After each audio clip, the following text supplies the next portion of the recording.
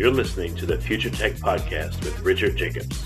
Future technologies such as artificial intelligence, stem cells, 3D printing, gene editing, Bitcoin, blockchain, the microbiome, quantum computing, virtual reality, and exploring space are much closer than you might think.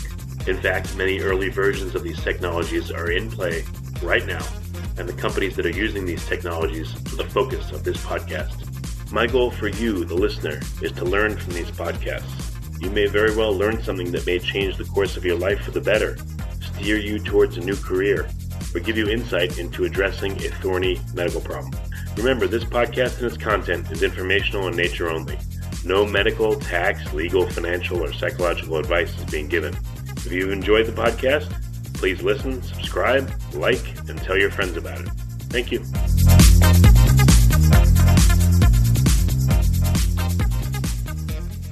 Hello, this is Richard Jacobs with the Future Tech and Future Tech Health podcast.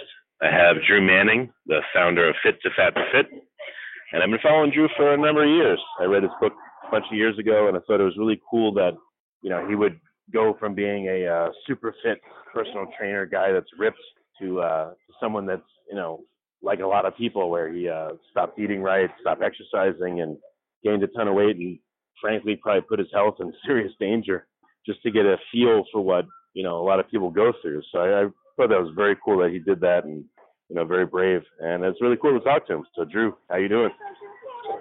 Rich, thanks for having me on, man. Looking forward to this. Yeah, and before we start, I just want to let the audience know I've been interviewing a lot of the people at the that are going to be speaking at the Metabolic Health Summit that's happening the very end of January in Los Angeles. And Drew's going to be there with tons of other great speakers. So I encourage anyone listening to check it out, the Metabolic Health Summit. So Drew, to start off with, can you give people just a quick tidbit? What are you going to be talking about at the summit? And then I want to go into other aspects of what you do. Yeah, so, for the most part, the Metabolic Health Summit, which I'm really excited about, which, by the way, is in California, for anyone listening that is interested in it, just go to metabolichealthsummit.com to check it out. It's going to be a great event. I'm super excited about it. I like that they brought someone like me on, because normally this is a seminar for doctors, scientists, people that are doing continuing education in this field of health, nutrition, wellness. And, I'm not a doctor. I'm not a scientist. So the fact that they invited me, I feel really humbled and honored to be there. But I think it's good because it's bringing people with different demographics that are in the same industry, learn from experts, but then I'll be speaking specifically on more so the mental and emotional side of transformation with a ketogenic approach, right? So I'm a big fan of keto. I've been doing it for a few years now. I've been on the Dr. Oz show, transformed thousands of people's lives through the keto diet. But, my approach is different than someone like, say, Dr. Dominic D'Agostino, right? who's a scientist who does clinical studies and things like that. But I want to bring in the mental and emotional aspect of transformation of health and fitness that is overlooked a lot of times in the health and fitness industry. And it all stems back from my Fit2Fat2Fit journey, where I learned, just how wrong I was with my approach to trying to transform people, right? I could give someone the best meal plans. I could give them the best workouts. I could give them, the best meal prep tips and hacks to optimize their brain and their body from a physical perspective. But none of that matters unless that person knows how to overcome their own mental and emotional challenges. And so that's what I hope to bring to the game. That's what I hope to bring to the fitness industry, is to help people more so on the mental and emotional side, which is where I think most people struggle, right? Staying consistent, living a healthy lifestyle. Well, great. Can you talk about, in case people don't know, tell us about the Fit2Fat2Fit journey. What was like a skeleton, a sketch of it? Yeah, so this is something I did back in 2011, 2012, where I had this idea to get fat on purpose. And I know that sounds ridiculous and crazy. Why would someone do that, right? I grew up in a family of 11 brothers and sisters, and we all played sports. I played football and wrestling from a very young age. And so for me, I never once struggled with my weight. And then in 2009, I became a personal trainer. And then here I was, someone who had never struggled with their weight, trying to help people who had struggled with their weight their whole life. And I thought it was easy. It's super simple. Here's the meal plans. You follow the meal plans. You eat the healthy food. You go to the gym. You do the workouts. And then, boom, you see results if you stay consistent with it. But then I would get frustrated all the time because they would tell me, Drew, I'm trying to stay consistent, but I messed up. I didn't go to the gym and get the workout in because I was sore. I was tired. I was stressed. Or, I cheated on my meal plan and I had cereal or soda or cakes or cookies or whatever. And I'm like, why don't you just do it? It's not that hard. Just put the soda down, put the junk food down, and just do it. And that was my mentality. I had a very black and white mentality. And so I had this idea of, it just kind of came to my mind. It was like a light bulb moment where I'm like, hey, what if I do this? It was crazy and ridiculous. And I decided to run with it. So for 6 months, I decided to stop exercising. So that was the idea. And I could eat whatever I wanted to, an unrestricted diet. And I try to focus on mostly typical American foods, right? We've all seen Morgan Spurlock and Super Size Me. We all know fast food is unhealthy for us. What I want to do is focus on everyday American foods that we grew up on in the 70s and 80s, eating lots of highly processed, cheap, affordable, convenient foods that taste really, really good, that are marketed to us sometimes as healthy foods. And so I focused on those foods for 6 months, ended up gaining 75 pounds. That's insane. And it was. And it was one of the most humbling things, one of the most hardest things I've ever done. And then the next 6 months is where I had to walk the walk and lose the weight. And that's why it's called Fit2Fat2Fit. So that's the nutshell version of it. Did you look at blood markers? Did you have periodic blood work done throughout the journey? I did. I had a doctor monitor me on a monthly basis that drew my blood. I had Dr. Oz monitor my blood work as well. And it was crazy how quickly your body can change. For 31 years of my life, I was, somewhat fit and healthy growing up. And then in just 6 months time, to see how quickly your health can decline when you live a sedentary lifestyle was really scary. It didn't matter how long I had been in shape for, didn't matter how long I had been healthy for. In just 6 months of letting myself go, things got really scary really quickly. What are some examples, maybe some markers that frightened you, or the doctor said, hey, you better watch out? Yeah, some of the numbers that pop out were my blood pressure got up to 167 over 113. And we all know that 120 over 80 is normal. On average? Yeah, 167 over 113. So that got really scary really quickly. My doctor also did a sonogram of my liver, and I developed a non-alcoholic fatty liver in just 6 months' time. I wasn't drinking alcohol during this experiment. It was mostly just soda and these processed carbs, but the same type of damage can be done to your organs, like your liver, in a short period of time by eating these foods and living a sedentary lifestyle. My testosterone dropped to the low 200s, which if you're a 31-year-old male and you have low testosterone, that's not fun. It wasn't fun to go through that, but people don't realize how food affects them at the cellular level, more so than just weight loss, right? It affects their hormones, right? It affects their sleep. And so it's this vicious cycle that people go down when they live a sedentary lifestyle eating these processed foods. And so, yes, I gained a ton of weight, a ton of fat, but that's not the biggest thing. The biggest thing was how quickly my health declined. I wish I had all my numbers in front of me, but yeah, everything was in the red from, my HDL, LDL, triglycerides, glucose levels. They were all in the red really quickly after eating this way for just even a couple months. Yeah, that's insane. Wow. What about, so mentally and emotionally, that's your focus lately. What was that like? Forget about the weight and all this stuff. What did you feel like? That was the biggest lessons on the mental and emotional side, because I was prepared to, get some man boobs and a big gut. I wasn't prepared for how it was going to affect me emotionally. So here's the thing. You got to understand, my identity growing up in shape my whole life was based on what my body looks like. And so for the first time in my life, being overweight, I was super self-conscious. Being out in public, I wanted to tell strangers, hey, this isn't really what I look like. Here's my before picture. Go to this website. This is just an experiment. I don't really look this way. I wanted to tell people that I'm not this overweight person, because I was so used to being the fit, confident person out in public, that it totally messed with my self-esteem, my confidence levels. I was married at the time, and I remember wanting to cover up in front of my wife at the time, and I didn't want her to see me naked. I didn't want to see myself naked. It started to affect me. I remember a couple of quick stories. One is my daughter was 2 at the time, and she wanted to play with me when I got home from work. I actually had a full-time job in the medical field at this time as I was doing this. A lot of people don't know that, but I came home from work one day just exhausted, tired, run down, and my daughter wanted me to play with her. So I played with her for a little bit, and it was mostly running around the house where I would chase her. And after a couple of minutes, I was out of breath, chafing became an issue, which was super uncomfortable. And I told her, like, hey, Daddy needs to take a break. I can't. She was trying to pull me off the couch. No, Daddy, chase me, chase me. And I told her no. And to see her eyes tear up and she started crying, she didn't understand why I was doing this. But it broke my heart because it made me realize in that moment that, how bad it must suck for parents or grandparents that can't play with their kids or their grandkids, not so much because of their weight, but because of their health, and how much that must hurt them, And so it really started to affect me on the mental and emotional level of this journey was way more than I bargained for. It was way harder than I ever imagined.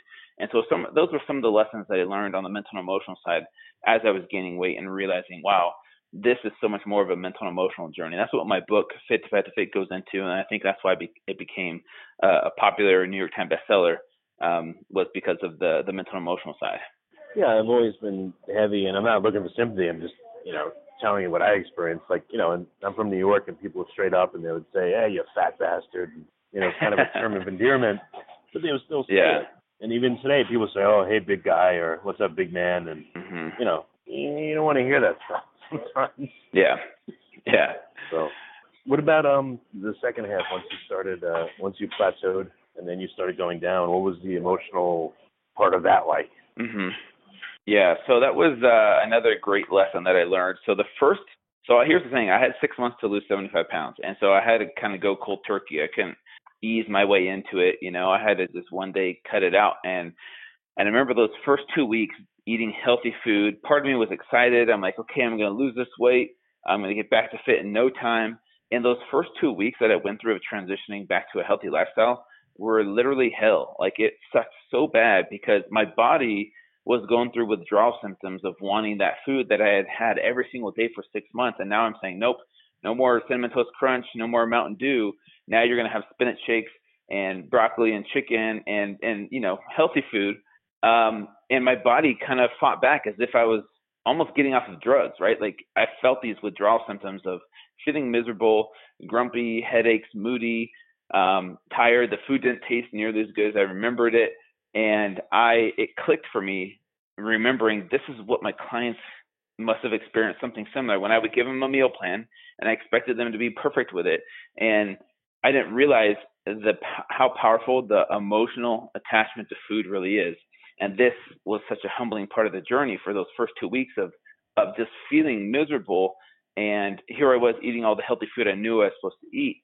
And it just opened my eyes to how powerful the emotional attachment to food really is. And it is kind of like getting off of a drug. And so it was really eye-opening for me to go through that, very humbling. The journey back to fit, getting back to fit, it sounds so easy if you look at the pictures, or it looks easy if you look at the pictures of me just, boom, losing the weight and then I got back to fit. But I kind of compare it to being on top of this mountain my whole life, right? As a trainer, a coach, being fit. And then my clients are at the bottom of the mountain. And from the top, it looks so easy. Like, oh, there's the path. You just follow it one step at a time. It doesn't seem so hard, right? Because I've always been at the top. Now, for the first time in my life, I was at the bottom. And that journey up was so much harder than I ever imagined it would be. It's very humbling to have to do push-ups on my knees, struggling to do one pull-up, and having to work out again and feeling sore and tired. And it was a very humbling experience in the end to get back to fit. I knew that I had to do it, though, because people were watching me, right, which kept me accountable. But my eyes were open, and I realized how much of this is a mental and emotional journey for people as they make that climb up the mountain, versus, hey, just physically push yourself and do the work that you're supposed to do, no excuses. The journey is so much more emotional than people think, and that's the problem that we have in the fitness industry, is the lack of empathy for people that are struggling. We think, hey, eat less and work out. What's wrong with you? We know what to do, but it's just the application of it that's so hard for people to stay consistent with, because they've been living a certain way their whole life and they want instant results, with a magic pill, or just 2 months of staying consistent thinking I should have a six-pack by now. And that's where people give up and they go back to their old ways. And it's frustrating for people. And this is what I experienced. And I'm not going to say my journey was exactly the same as someone who grew up their entire life out of shape, right? I don't know what it's like for you or for anybody that's grown or that's been overweight. My journey is different, right? I was only overweight for 6 months, but it gave me a small window of understanding of just how hard it can be. And that was enough for me to change my ways in the way I approach helping people today. Well, how close were you to giving up when you had to make the journey back to fit? And, did it get easier after the first 2 weeks and it was smooth sailing, or was the whole thing just a slog? Yeah, that's a great question. It did become easier after the 2 weeks, and that's what I try and tell people. It's like if you just stay consistent with it, your body adjusts, and it does get easier. At first, any kind of big change in your life is going to be really, really hard, and that goes from a physical perspective to financial perspective to mental, emotional, spiritual. Right? It's going to be hard at first, but it did get easier for me. But there were times where I did want to quit or give up. There was moments where I didn't want to go to the gym because it was cold outside and I was tired and exhausted, and I'm like, you know what? No one's really going to know if I just hide this. But the accountability from here's the reason that I kept going and pushed through it was because there was thousands of people from all across the world doing this journey with me, and that's the way I set it up. When I lost the weight, I announced on social media, my website, YouTube, saying, "Hey guys, I have 75 pounds to lose in 6 months. Here's how I'm going to do it. If you want to follow me for free, you can see exactly what I do every single day for 6 months to see how I do it, to show you that I'm not starving myself. I'm not working out 3 times a day. It's not some kind of, crazy routine that I have that is unsustainable for your average person. I wanted to show people that this was a lifestyle change. And so knowing that there were people emailing me every day like, Drew, I love the meal plans today. I love the workouts. Let's get after it today. I knew there was people counting on me, and if they could do it, I could do it too. How many people actually did it with you and lost weight, or did there's lots? Oh man, I don't think there's any way to count. But after it was over, after I lost the weight, hundreds of emails with transformation stories and thank you notes on social media. It's hard to know exactly how many people did it with me, but there was a ton of people. What if you could learn about the ketogenic diet and metabolic therapy from the world's top scientists, physicians, and influencers in a 4-day experience co-hosted by Dr. Dominic D'Agostino, who's been on the Tim Ferriss podcast, in Los Angeles, California, January 31st to February 3rd, 2019. If you want to hear about the latest scientific evidence on nutrition and metabolism and its potential to treat disease, increase longevity, improve athletic performance, and yes, help with weight loss, Metabolic Health Summit is for you. Some of the speakers include Dominic D'Agostino, PhD, Mark Sisson, Suzanne Ryan of Keto Karma, Thomas Seyfried, who studies metabolism and cancer, Aubrey Marcus, Georgia Eid, MD, Matt and Mega of Keto Connect, and many, many more speakers. At this conference, we're going to dive into the research and learn how to apply it during real-world applications with 4 days of presentations. There'll be nightly receptions with keto-friendly drinks and appetizers.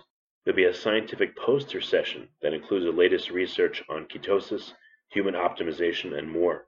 And there'll be new innovative products at the Metabolic Health Summit Keto Expo. You'll get to network with some of the world's most brilliant minds at the Metabolic Health Summit VIP Mixer and Gala Dinner. For physicians, this activity is jointly provided by Cedars-Sinai Medical Center and the Metabolic Health Initiative. Cedars-Sinai is accredited by ACCME to provide continuing medical education for physicians. Earn up to 21.5 AMA PRA Category 1 credits by attending. If you're a registered dietitian, this event has received prior approval by the Academy of Nutrition and Dietetics for 18 CPEs. Visit metabolichealthsummit.com or click on the banner and get your tickets before they're gone, because it's coming soon.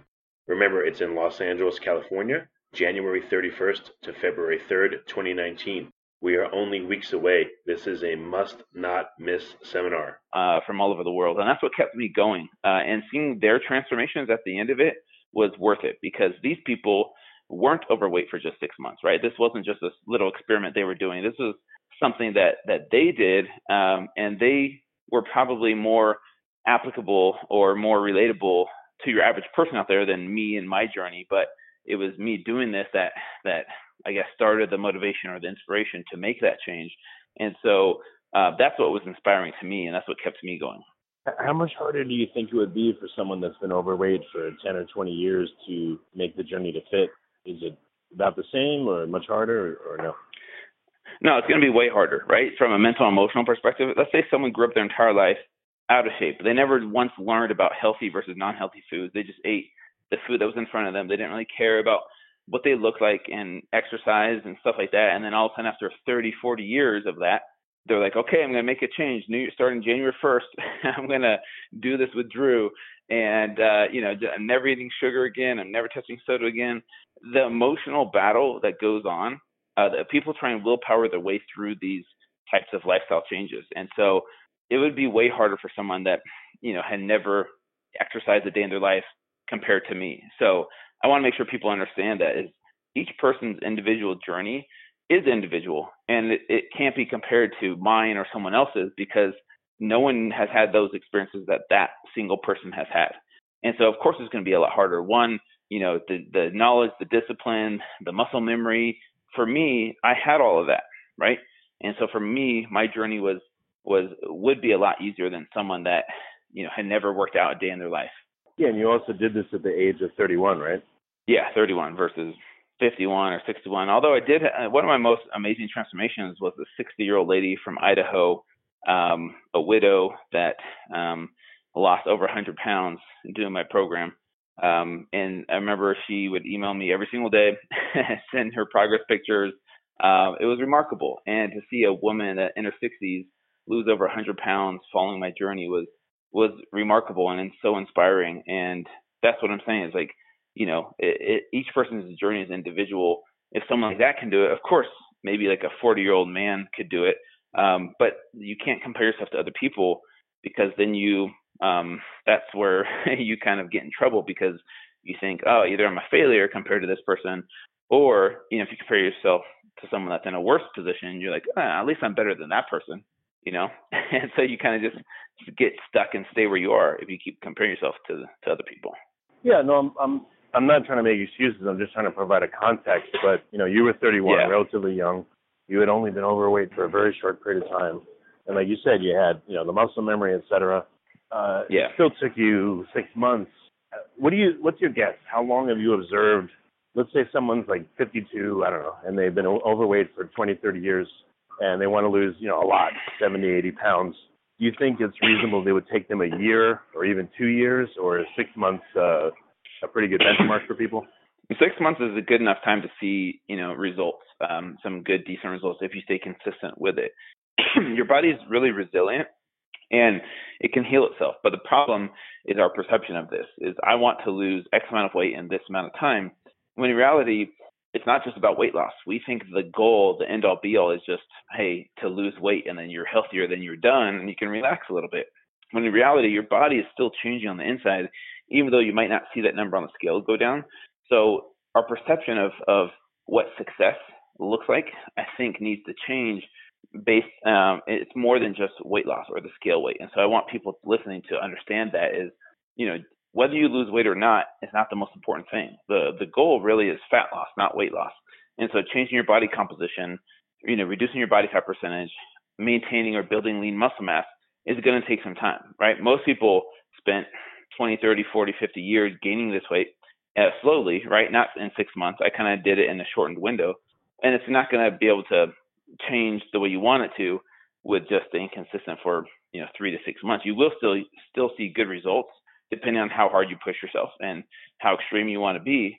But is that sustainable, right? That's the question you got to ask yourself. Can I sustain this as a lifestyle change for the rest of my life? Or is this like a 6-month sprint where I'm going to run out of gas and have to stop and go back to my old ways and then maybe gain some weight back and then try and do that again? I think that's what most people try and do versus, hey, I'm going to focus on the process and then let the results take care of themselves over time. Yeah, why is that? For you, once you got back to being fit, was it like a fever breaking and you were fine from there? Or were you still compelled to, to try to break it? I mean, and why are people that would spend 6 months and do all the right things, why would they fall back then? Yeah, because like I said, a lot of it has to do with identity, right? A lot of people on Biggest Loser or these TV shows that lose a ton of weight in a short period of time, people are shocked at the percentage of them that gain it back. I think it's over 90% because even though they lose all the weight, and they had all that help. Once the accountability's gone and the TV show and the fame and the lights and people watching them are gone, a lot of them mentally haven't made that mental shift yet of changing their identity, and they still see themselves as an overweight person, even though they're so much more than that. And so a lot of times we focus too much on the results versus, hey, what's the process that I can maintain that gives me a happy balance of, eating healthy, exercising, but not overdoing it and too extreme to where, after 6 months of trying really hard, I give up because it's too much effort and it's not sustainable to live that lifestyle, right? Like on Biggest Loser, I think, was it 16 weeks or something, or 6 to 8 weeks on a boot camp type of camp where they go to, and that's all they do is starve themselves and do 6 to 8 hours of cardio per day. That's not sustainable when they get back to the real world. So a lot of it has to do with their mental shift, never changing, right? And changing their environment when they get back home versus just trying to willpower their way through it once they get back home. So I wish there was an easy answer to this and saying, hey, everyone's problem is the same. It's so individual, right? A lot of our emotional attachment to food or these old lifestyles have to do with maybe some type of trauma, right? Psychological issues. A lot of it stems back to that, and so it's really something that people have to dig deep on and look towards the outside to find help, right? Whether that's a therapist or a psychologist, to help them deal with these deep-seated emotional issues. And I think people want it to be easy. They don't want it to be deep. They don't want to have to do that work. They just want to be like, hey, what's the magic pill? What's the easiest way to lose the most amount of weight in the shortest amount of time with the least amount of effort? Well, how many outliers are there? People that will start and stall, people that it just won't work seemingly. Maybe they're sabotaging it somehow. Like, how often does this work? How often does this not work, and why? How often does that happen? Is that what you're asking? How often do you see, like, your program, for instance, or other programs, work or not work, and why? I don't think, in my opinion, I don't think like my program is better than anybody else's program and vice versa, because different things work for different people, right? And some people, for example, love keto and some people love veganism. It just depends on what works best for them. And so for me, it's more so the perception of the program. And like I said, I think a lot of it has to do with these deep-seated issues of why do I struggle to stay consistent eating healthy? Why do I keep giving into this piece of cake when I come home from work and I'm stressed out, right? It's finding a way to change people's perception of what health and fitness needs to be. I think a lot of people, the majority of Americans, right, because we have an obesity epidemic, so I would say the large majority of people struggle with this, right? And I kind of said this in the beginning, I could give them the best meal plans, the best program to follow, but unless they know how to overcome their mental and emotional challenges, nothing's going to change, right? They could do it for 30, 60, 90 days, but then go back to their old ways unless they have a huge mental shift of figuring out why they struggle letting go of certain foods and sabotaging themselves and letting what other people think affect their decisions. And so this is why I'm trying to bring more awareness and more empathy to the fitness industry to help people realize that we can have the best science and the best data and all the knowledge in the world, but unless someone knows that they feel cared about on their journey, I don't think it's going to stick with them. And I love this quote, and this is something I live by: is nobody cares how much you know until they know how much you care. And this is perfect for any other trainer or coach or doctor, someone that is out there influencing people's lives, or trying to at least. And I think that's really, really important. It's not a lack of knowledge. It's not a lack of knowledge for most people. And it's not a lack of willpower either. It's helping people, I think, feel cared about and having some kind of empathy in their situation to help them believe that they can do this, that they're worth it to make this change for the long term, not just for 30 or 90 days. I'm talking about for the long term, for the rest of their life. And a lot of it has to do with self-worth. Interesting. Well, what did this do to your relationship with your clients? Did you put them on hold during this period? And what happened before and after? Like, do they listen to you more now, or what do you say differently to them? Yeah, it's a great question. I really don't coach people one-on-one anymore. Ever since this took off, it kind of changed my dynamic of what I did as a personal trainer.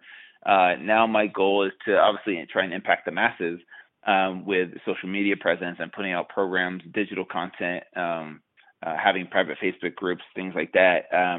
The way it's changed me is, yes, I still provide people with the physical tools they need to transform their health, right? So obviously keto meal plans and recipes and cookbooks, but I try and help them more so on the mental and emotional side.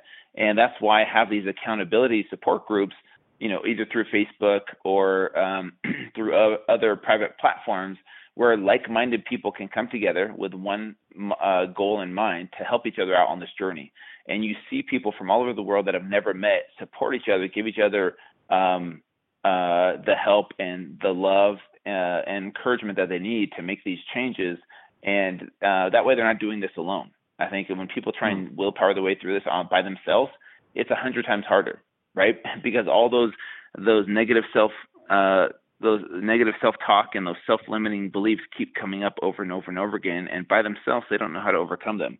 And so that's why if you have like-minded people come together in these private support groups, it's so much more powerful. And that's what people really need is coach, accountability, support system, love and empathy and respect on their journey, rather than just, hey, eat less and work out, follow this meal plan, and it's going to magically change you.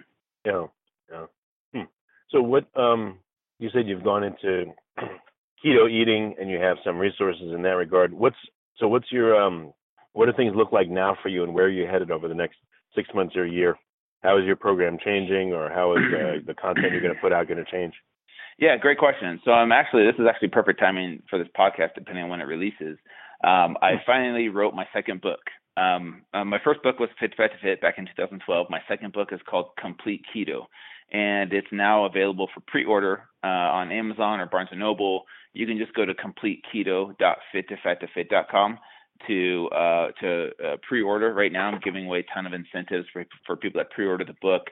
But Complete Keto, my book, what it is in a nutshell is all the data that I've collected and all the scientists and doctors that I've had on my podcast that I've interviewed. I've compiled all the latest and greatest keto research that's out there. But then I also take all the lessons I learned from Fit2Fat2Fit and apply it in this book. So yes, I give you tools on the physical side of keto, right? What it is, how to do it. It's a 30-day program with meal plans, detailed meal plans and recipes and workouts and things like that. But I also provide tools and help on the mental, emotional, spiritual side, because I see this all the time in this industry. People focus on just the physical side of transformation, hey, losing weight, and they think that's going to bring them happiness in this life, when in reality, it doesn't lead to happiness. Just like we all know that having a ton of money, we think, hey, that's going to make me happy. If I have the perfect body, that's going to make me happy, and people will like me more. I'll like myself more. But that's just a lie. That's a myth. That's not true. And so I'm trying to help people on the mental, emotional, spiritual side as much as I am on the physical side in this book, Complete Keto. And so it kind of ties all those things in together. And so that's my goal with this new book, Complete Keto, which launches on February 12th, 2019, by the way. Okay. Yeah, that's coming real soon. Yeah, I noticed, I've been able to lose a bunch of weight, but still have a bunch more, but I feel a lot better. I've been doing keto-esque eating, so close to yes. it, but but it's worked a lot. But what I noticed in the emotional side, which I think you may find useful, is that if I don't feel good, then, I'm not a very nice husband, and I'm not as good a father to my kids, and, I may annoy the people I work with and all that. And the better you feel, the better all your relationships will be, because you affect everyone around you. And I think that's one thing that, very few people talk about with being in better health. Yeah. Yeah, that's great advice right there for anyone listening. And I think, it's so much more than just the weight loss journey. And it's cool that you're definitely realizing that you're different. You're a better you when you take care of your physical health, but also mental, emotional, spiritual health as well. Yeah, definitely. Well, very good. Well, Drew, this is awesome. And I encourage people to come to the Metabolic Health Summit to hear you speak and maybe shake your hand. And then you said your new book's coming, middle of February, Complete Keto. So, and what other resources do you have for people that want to find out more about what you do? Yeah, just go to Fit2Fat2Fit.com, which is my main website, and all my keto programs are on there as well. Keto.fit2fat2fit.com is also my online digital 60-day keto program that's been downloaded over 200,000 times now. And so that's another resource for people if they don't want to wait for the book. It's an older program, still good, still works. Like I said, it's been downloaded by hundreds of thousands of people. But my new book coming out February 12th is like the latest and greatest, plus more help on the mental and emotional side as well. That's great. Well, Drew, I really appreciate you coming. Thanks so much. Yeah, thanks for having me on. Appreciate it.